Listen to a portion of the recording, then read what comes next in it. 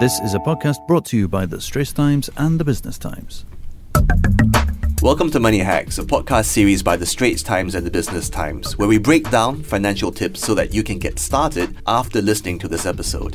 I'm Chris Lim, and I'm your host today. We're pleased to have with us today Eric Kong, Kevin Tok, and Wong Siak Eng, co-founders of Aggregate Asset Management, which was launched in Singapore in 2012, has a zero management fee model and charges only a performance fee. Eric, Kevin, Siak Eng, welcome to the show. Thanks for coming. Thanks, Chris. Please, in a nutshell, what exactly does Aggregate Asset Management do? Aggregate Asset Management helps our client to invest in stocks, equities across Asia. We manage a single fund, and our long-term objective is to deliver 10% returns for our client. What's interesting about us that stands out is actually we charge zero management fee.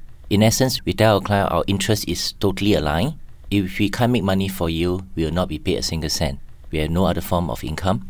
Okay, equities and how equities work for you. It's about interest and specifically compounding your interest over time. Perhaps you could explain what exactly that means. How does compounding interest work?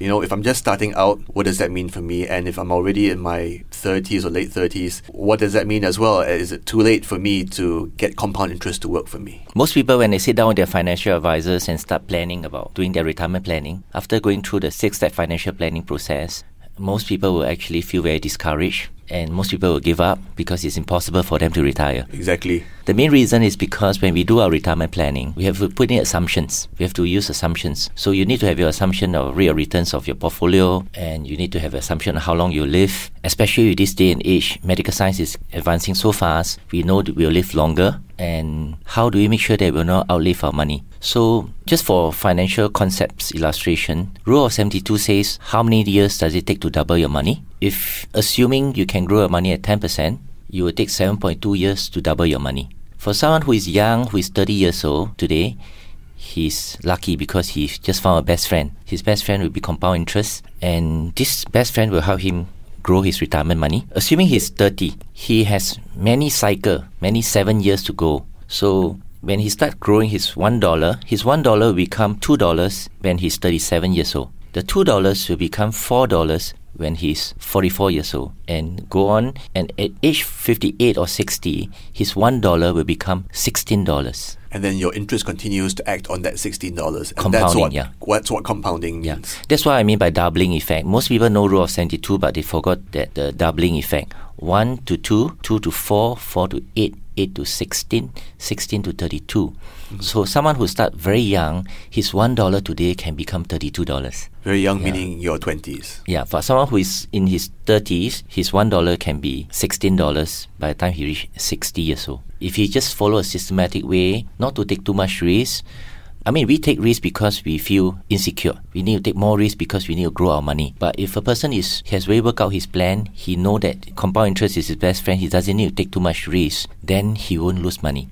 Someone comes in their early 40s, they may need to take a bit more risk than to get their money to work a little bit harder for them to make up for the lack of those years of compound interest they missed. Yeah. So, for example, I'm 50. I only have maybe 2 more cycles to go. Mm-hmm. So at 50, if I double my money in 7 years, so at 57, my $1 become 2.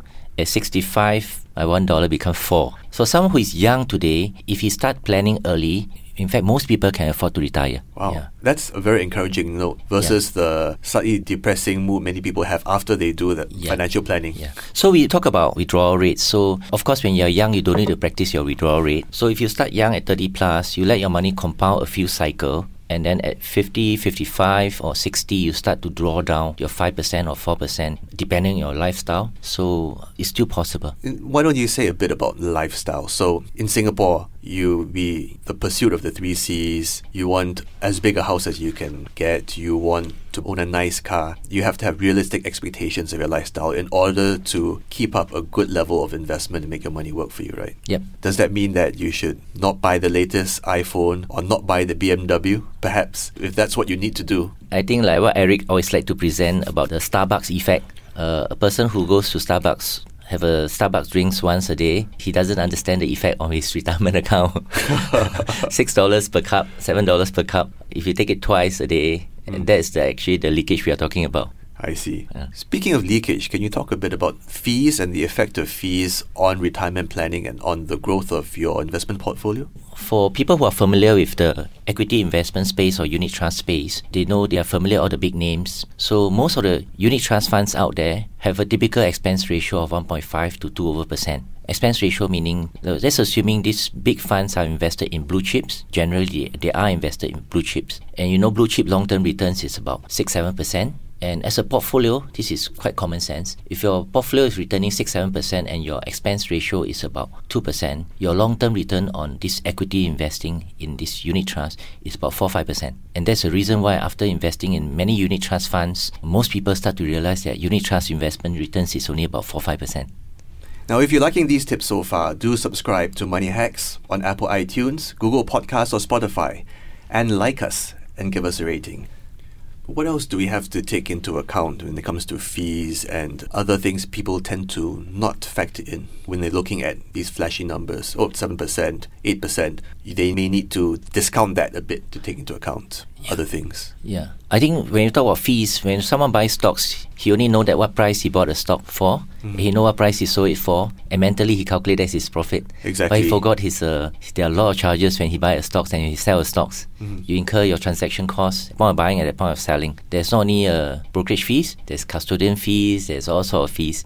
So you take that into account, this effect is quite strong, especially for someone who trade regularly. Most of the time, he end up losing money because of all this effect of all these costs. So even though back of the envelope calculations, I made this much, they forgot to factor in everything over the entire investment cycle, long-term cycle. But then where do you get your confidence in delivering strong returns for your clients? I mean, and there's diversification as well. How do you make sure that your clients' portfolios are diversified? Because, I mean, there's diversification in terms of what you've put money in this. I bought some property, I bought a few stocks, that means I'm diversified. Doesn't mean that your stock portfolio is diversified. How do you make sure that your clients' portfolios are diversified?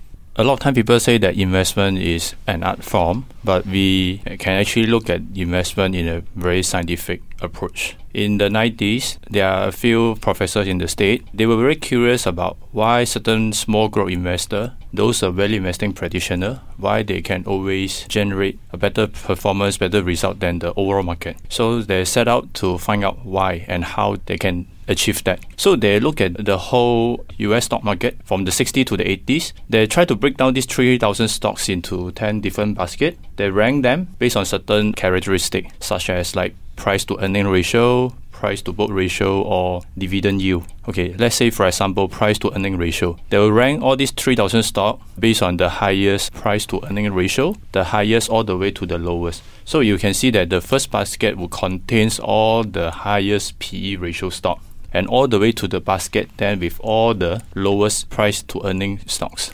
And they track them since 1960 all the way until to the 80s, mid-80s.